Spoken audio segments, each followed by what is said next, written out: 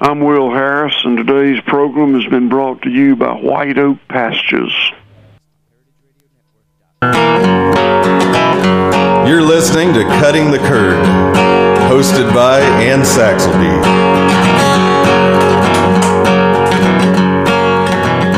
You're listening to Cutting the Curd, hosted by Ann Saxelby.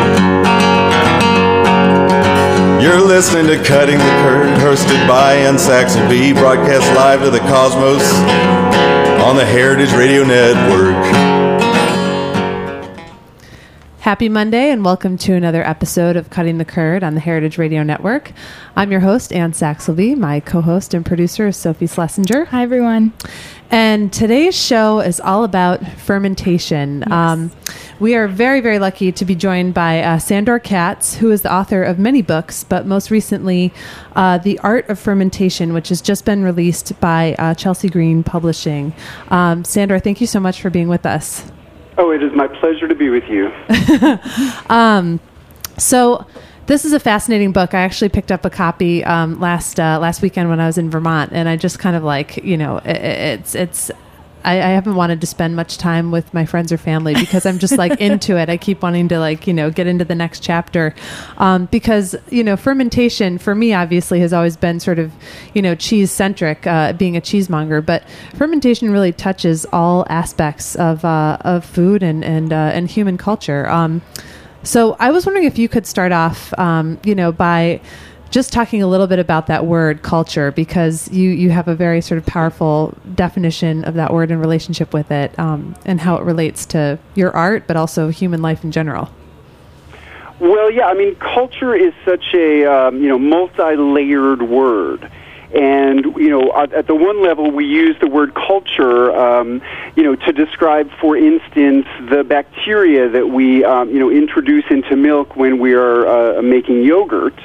Or any other, food where we're, introducing some specific, type of organism or community of organisms. We call the organisms that we're adding cultures. We call the act of introducing them culturing, and we use the same word to describe, language, literature, scientific knowledge, music, belief systems, religious practices, and, really the totality of, all the things that people pass down from generation to generation.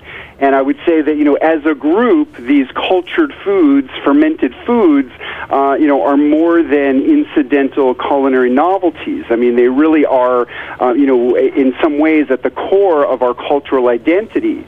And, the word culture itself comes from the Latin word for cultivation. And so, there's the sense that, culture is a form of cultivation, beginning with cultivating the soil for the food that we eat, and, on through all the other things that we have learned to cultivate in different ways.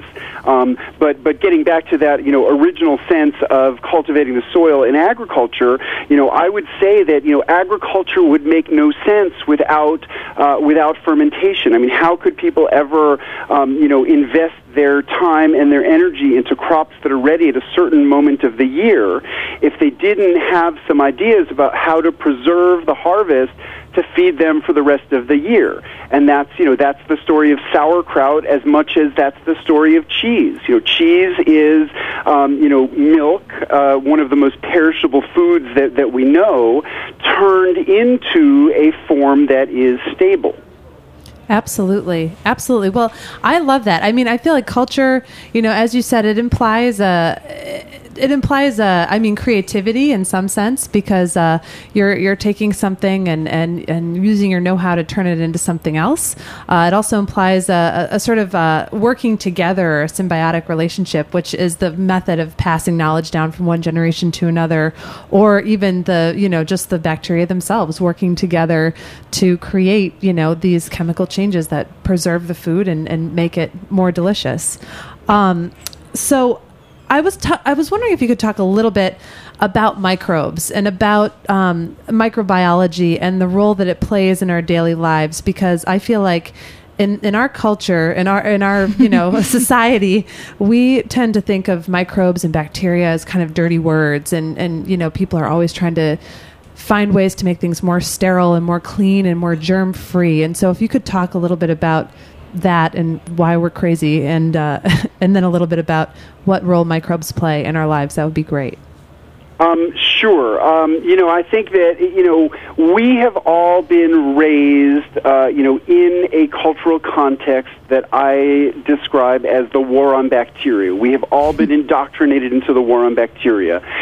And that is this, idea that, bacteria in general are dangerous and scary, and our lives would be better and safer if we could somehow eradicate all of them. There's nothing sexier that you could write on a bottle of soap than kills 99.9% of bacteria. And this is a really misguided notion that our lives would be better without bacteria because, in fact, we and all other forms of life are descended from bacteria, and we have never, no animal, no plant, no fungus has ever functioned without bacteria. In our own bodies, biologists who count the cells of our bodies have come to the conclusion that, the number of cells that we each possess that reflects our unique individual DNA code are actually outnumbered 10 to 1 by bacteria that we are host to. And these bacteria are not, parasites or even getting a free ride. I mean, these bacteria are enabling us to function in the world. Bacteria enable us to digest food.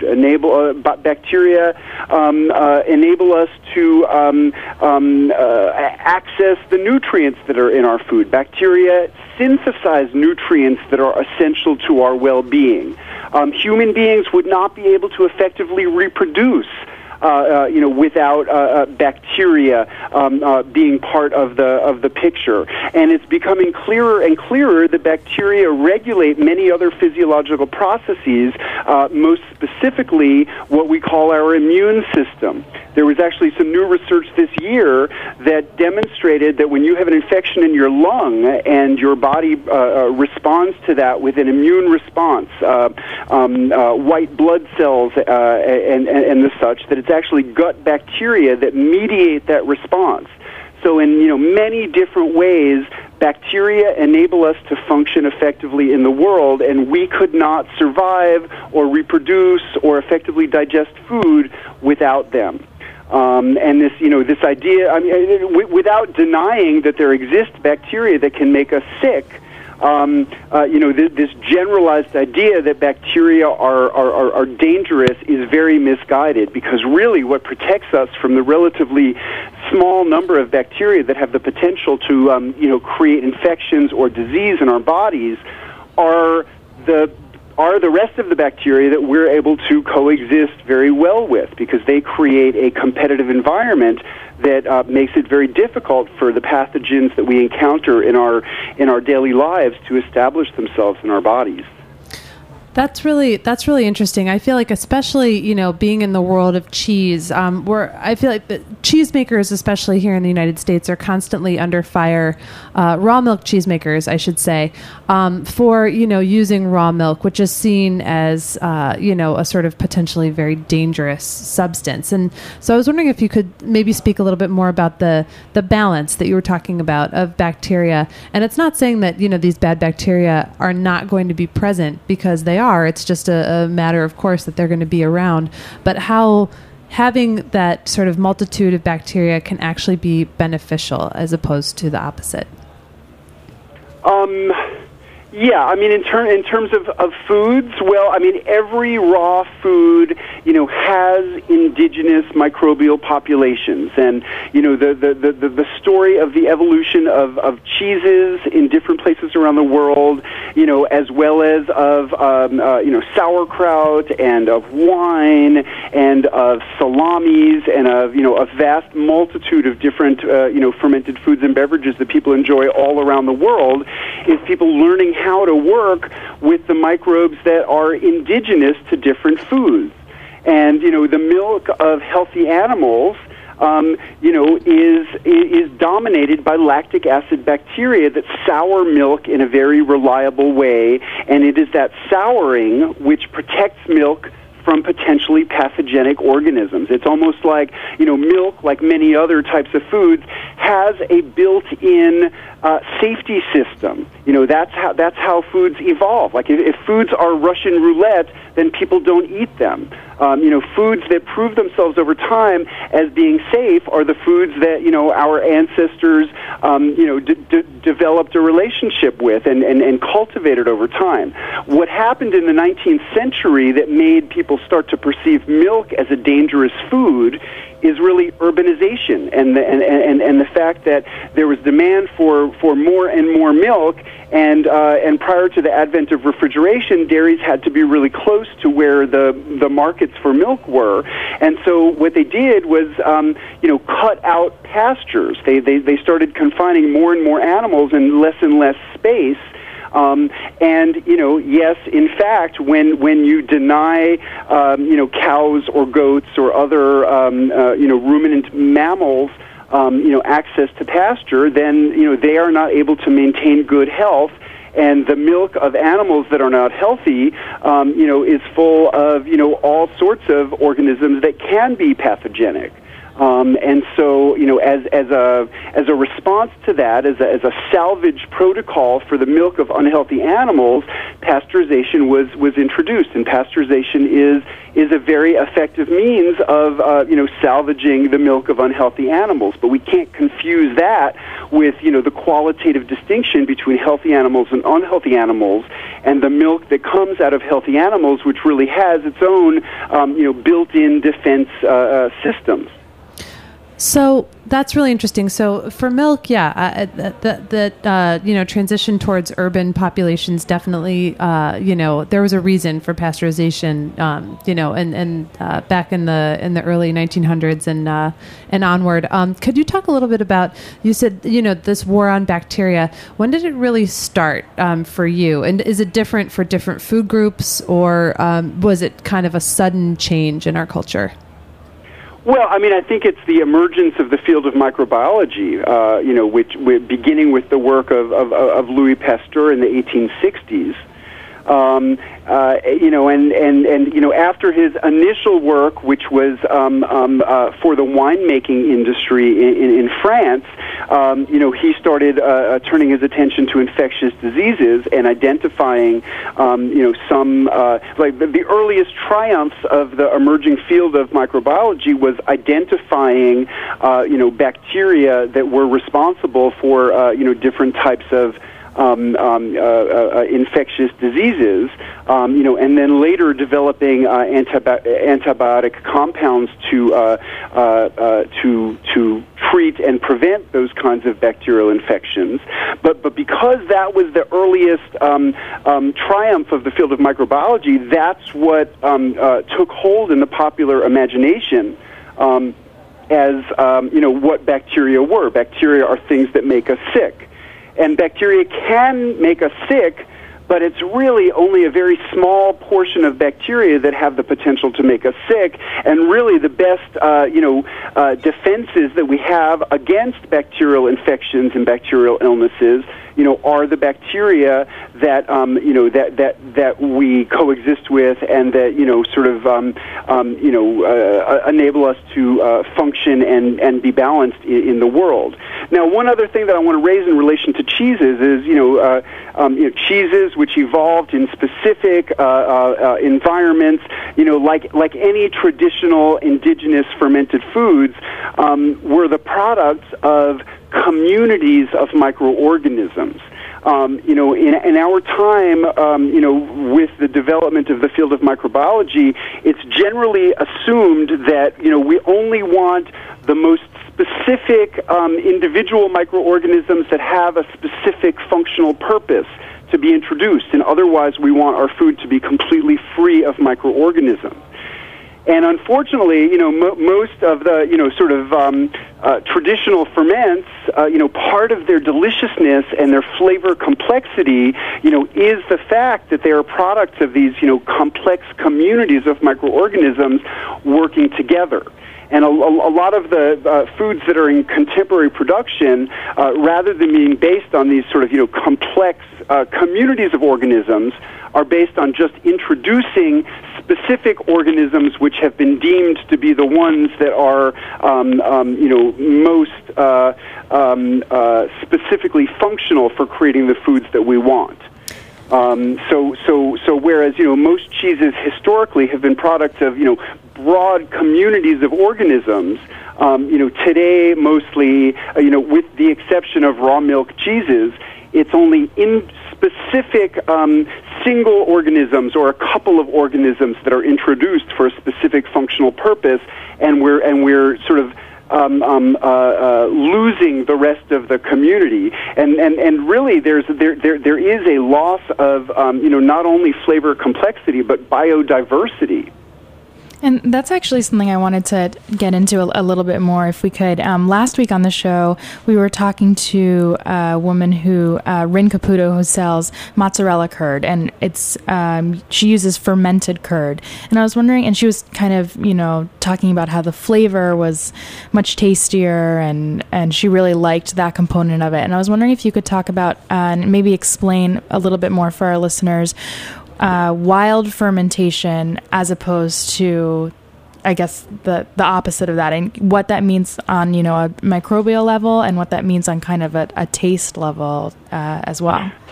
Well, I mean, the reason why these, complex communities of organisms, create more complex flavors is that, each different microbial strain creates some unique metabolic byproducts that translate into flavors. A food that is produced by a single organism being added just never has the kind of flavor complexity, of a food that's created by, a broad community of organisms, and it really, it really is due to, fewer metabolic byproducts, and each of those metabolic byproducts, has a flavor to it. That's really interesting. We actually had a guest on our show, probably about 6 months ago now. Her name's Rachel Dutton. I was just thinking about Rachel Dutton. I mean, she is, she's a biologist who's doing all this work about biodiversity and the loss of biodiversity in cheeses. Yeah, and cheese rinds, and it just leads me to think, and you said microbiology, the field kind of led to everyone's, current fear of bacteria. Do you think that, people like Rachel could actually help the future of biodiversity in the microbial community by, sort of demystifying these relationships and sort of shedding more light on how they work and why they're beneficial for us? Absolutely. I mean, I think that the work that she's doing is really path breaking, and there are a number of microbiologists who are really sort of looking at the direction that field has gone in, and questioning that. And I mean, there's a lot of exciting new ideas emerging in microbiology. I mean, one exciting idea is that our concept of species that we that we apply to the natural world in terms of plant species, animal species, that this does not even apply to bacteria. That there's a single super species of bacteria because bacteria are very genetically fluid. They can shed genes that are not necessary. If they can find them in their environment, they can take on different genes. So there's a huge amount of flexibility in bacterial genetics, and there's this emerging idea that there's just one super species of bacteria that can sort of take many shapes depending on the genetics available to them and the metabolic needs of a particular environmental niche. So the world of biology right now or microbiology is full of exciting new ideas and new frontiers. But definitely the dominant worldview about bacteria right now is just kill them all and everyone will be better off. And that is very, very misguided and dangerous. Not to mention the fact that it's resulting in these, kind of homogenized foods with really diminished flavors. So what do you have to say about the increase, and if there's any correlation at all, the increase in sort of food allergies and food sensitivity that we see all the time, whether it's gluten or peanut butter or, whatever the next thing is? Do you think there's a correlation between this lack of biodiversity and these types of conditions? Well, that's definitely one of the theories. I mean, I don't know enough about, physiology and those health problems to, know more than that's one of the ideas of what's causing them. I actually, the other week, I was at a conference about autism, teaching people about fermenting vegetables. Because one of the theories explaining the dramatic rise in the incidence of autism, 1 in 150 children born today gets diagnosed with an autism spectrum disorder. One of the theories about that is that it's a crisis of gut bacteria. Which is also one of the theories explaining, the rise of food allergies, and a number of, that's even one of the theories that may explain the epidemic of obesity. I mean, there are so many, major new health problems that might tie in to the fact that, for a number of reasons. I mean, chemical exposure to antibiotics, antibacterial cleansing products, chlorinated water, eating so much processed dead food instead of living food populated with bacteria, children living in more protected environments where they don't get as much exposure to soil and dirt and animals, all these different ways that we are being deprived of bacterial exposure, which actually stimulates our immune development. Many huge public health epidemics may be explained by this. Like, I don't know enough to say with any certainty that they are or are not. But I think it's very interesting that gut bacteria, is playing into the discussions of what might be causing these, very varied problems. Absolutely. And so that kind of segues in. I mean, that's initially how you got into fermentation, right? For health reasons. I was wondering if you could tell our listeners a little bit about that, about your own personal journey. How did you discover fermentation, and what did it do for you? Well, sure. I mean, it's honestly not how I got interested in fermentation, but I have been living with HIV for 21 years, and I feel like I've been remarkably healthy, and I feel like the fact that I eat lots of fermented foods, although I certainly don't eat exclusively fermented foods, I eat all sorts of things, but I think that the fact that I eat lots of fermented foods has something to do with my overall health and well-being. I am very wary of making, particular health claims on behalf of sauerkraut or raw milk cheeses or yogurt or any other particular food or even these foods in general.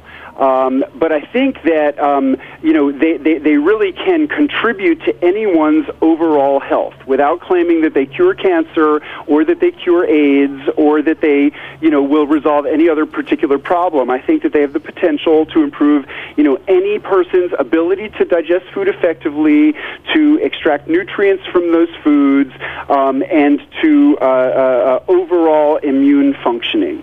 That all seems pretty well established. And in my own life, I had a health crisis some years ago. I've been on antiretroviral drugs ever since then, and certainly I can credit them to a certain degree with my continued well-being.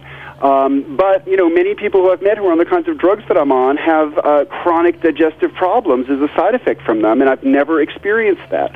I think that has something to do with eating lots of live culture foods. I think that I think that they are part of maintaining overall good health without claiming any specific curative benefit for them.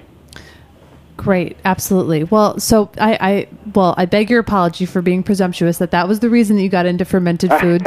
I grew up in New York City, and just as a child, before I ever heard the word fermentation, sour pickles were my favorite food, and I just have always been drawn to this flavor of lactic acid. You know, I can't explain it. It's just a flavor that I love. In my 20s, I followed a macrobiotic diet for a few years, and macrobiotics is what first introduced me to the idea that there is digestive benefit to eating fermented foods, and in particular live culture foods like pickles and sauerkraut and yogurt and kefir.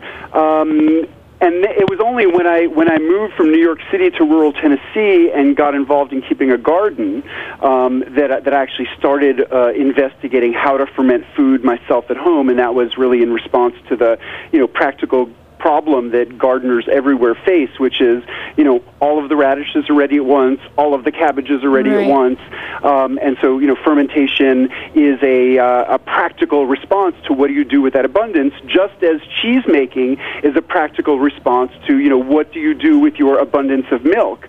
You turn it into something that is that's more stable, which is cheese. Yeah. Well, so cheese, I think about pickles, I think about sauerkraut, yes, wine, yes, bread, sure, beer. But your book is amazing because it really goes across the entire globe, and you found, basically every culture in the world employs fermentation in some form of their food. Can you talk a little bit about, a quick survey of the way that people ferment food around the world, and maybe talk about some of the things that we might not be quite as familiar with in our just day-to-day eating? Sure. Well, I do not know about every culinary tradition that exists on this earth, but I have been looking really hard for a counterexample, an example of a culinary tradition that does not incorporate fermentation. And after 15 years of looking, I can't find any. Because all of the raw products of agriculture, have bacteria and fungi on them, there is a certain inevitability to microbial changes to our food. And in fact, almost all of the food that we discard because of microbial changes to our food that seem undesirable. That's what rotten food is. That's what spoiled food is. But because there's this inevitability, cultures around the world have had to find ways to work with microorganisms because that's what's on their food. Even before, there were microscopes or, specific organisms had been identified, people had to find strategies to, effectively store their food, to store it in ways that would make their food more stable, more digestible, more delicious, rather than just, turning into a rotting mess. So, that's what fermentation is in different cultures around the world, and the manifestations are very different. In the Arctic regions, people in the summertime, people create pits of fish that ferment, and in the winter, when the waterways are not accessible, they eat the fish, which has fermented in the meantime, and that is a survival food in the northern parts of the world. And people would not be able to inhabit those regions of the world if they hadn't figured out how to effectively store fish to feed them through the long winter. In the tropics, ferments are very different. One food which is really a critically important daily staple in many of the equatorial regions of the world is cassava. Well, some varieties of cassava, bitter cassava, have high levels of cyanide. If people just ate the roots unprocessed, they would die. They're poisonous. So the way people make this important carbohydrate source edible is by chopping it up in pieces and soaking it in water for about 5 days. And what that does is initiates a fermentation that transforms the cyanide into a benign form and renders the starchy roots edible. And that's how, 1 billion people living around the equator survive, is by eating that root processed by fermentation. So the applications of fermentation are very different in different parts of the world. But the basic idea of harnessing microbes to make food less toxic, more digestible, more storable, or more delicious is used as far as I can tell everywhere. And that's what I've tried to do in this book, is just identify some of the patterns that people use around the world, and give some sort of descriptive information on how you could try making lots of these different foods and beverages in your home. And which brings me to another thing that I wanted to talk about. Fermenting your own food is quite economical, isn't it? Sure. Yeah. I mean, some more than others. But absolutely. I mean, let's talk about sauerkraut.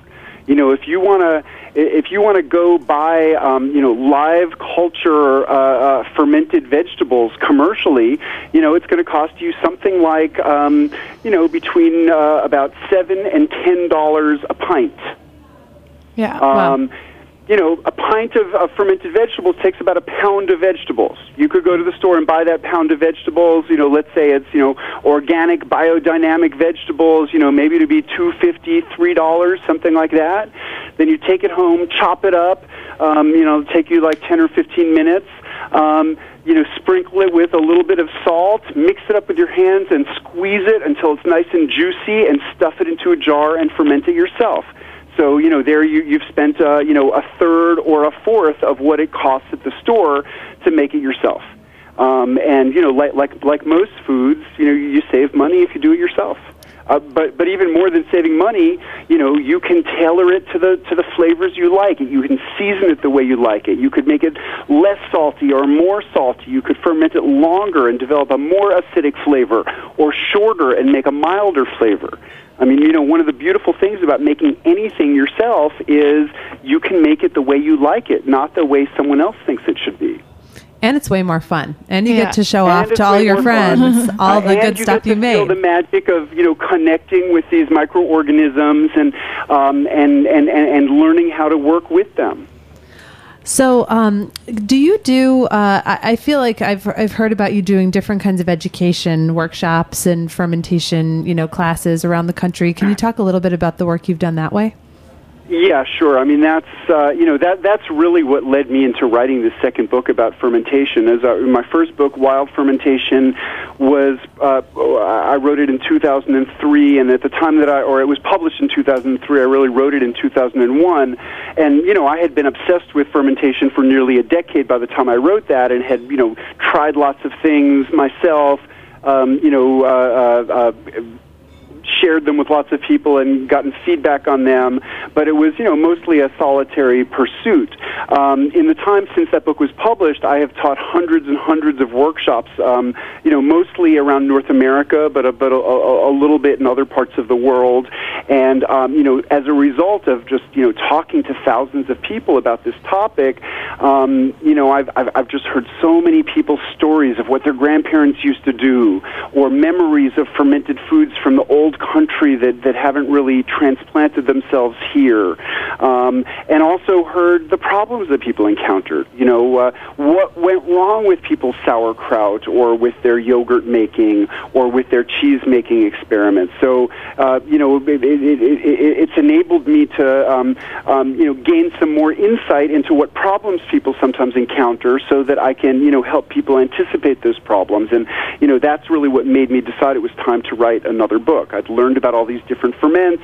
I'd experimented a lot more widely and gotten to answer lots and lots of people's questions. I run workshops. I have a website, wildfermentation.com. As a matter of fact, I have a workshop going right now, and my students are chopping cabbage as we are talking. And when we're done with this conversation, I'm going to go down and we're gonna finish making some sauerkraut and some kimchi, which is the sort of Korean style of fermented vegetables. Both are utterly, utterly delicious. Well, I'm just looking at the clock here too, and it seems that we've run out of time, which I always seem to do. But thank you so much for taking the time to be on the show. And I would encourage all of our listeners to go grab a copy of The Art of Fermentation by Sandor Katz. It is just an amazing, comprehensive book, and fascinating as well as very practical. So thank you again for being on the show. We really appreciate it. Well, it's my pleasure, and let me just say what my website is, wildfermentation.com, and if people want information on the workshops that I teach, that's where you'll find it. Absolutely. And if they want to purchase the book, is there any specific sort of avenue that you recommend over others, or just go ask your local bookstore? You can certainly purchase it off of my website, wildfermentation.com, and that would be great. Or if you have a local bookstore you'd like to patronize, why don't you ask them if they would stock the book? Or you can find it at Barnes & Noble or Amazon or wherever you like to buy books. Fantastic. Well, Thank you again so much. I feel like we've learned a lot, and I'm inspired. I'm going to go home and ferment something. Well, thank you. It's my pleasure. Thanks for having me on the show. All right. Well, we'll be back next Monday with another episode of Cutting the Curd. Till then, enjoy something fermented. You're listening to Cutting the Curd, hosted by Ann Saxelby. You're listening to Cutting the Curd. Thanks for listening to this program on the Heritage Radio Network. You can find all of our archived programs on heritageradionetwork.com, as well as a schedule of upcoming live shows. You can also podcast all of our programs on iTunes by searching Heritage Radio Network in the iTunes Store. You can find us on Facebook and follow us on Twitter for up-to-date news and information. Thanks for listening.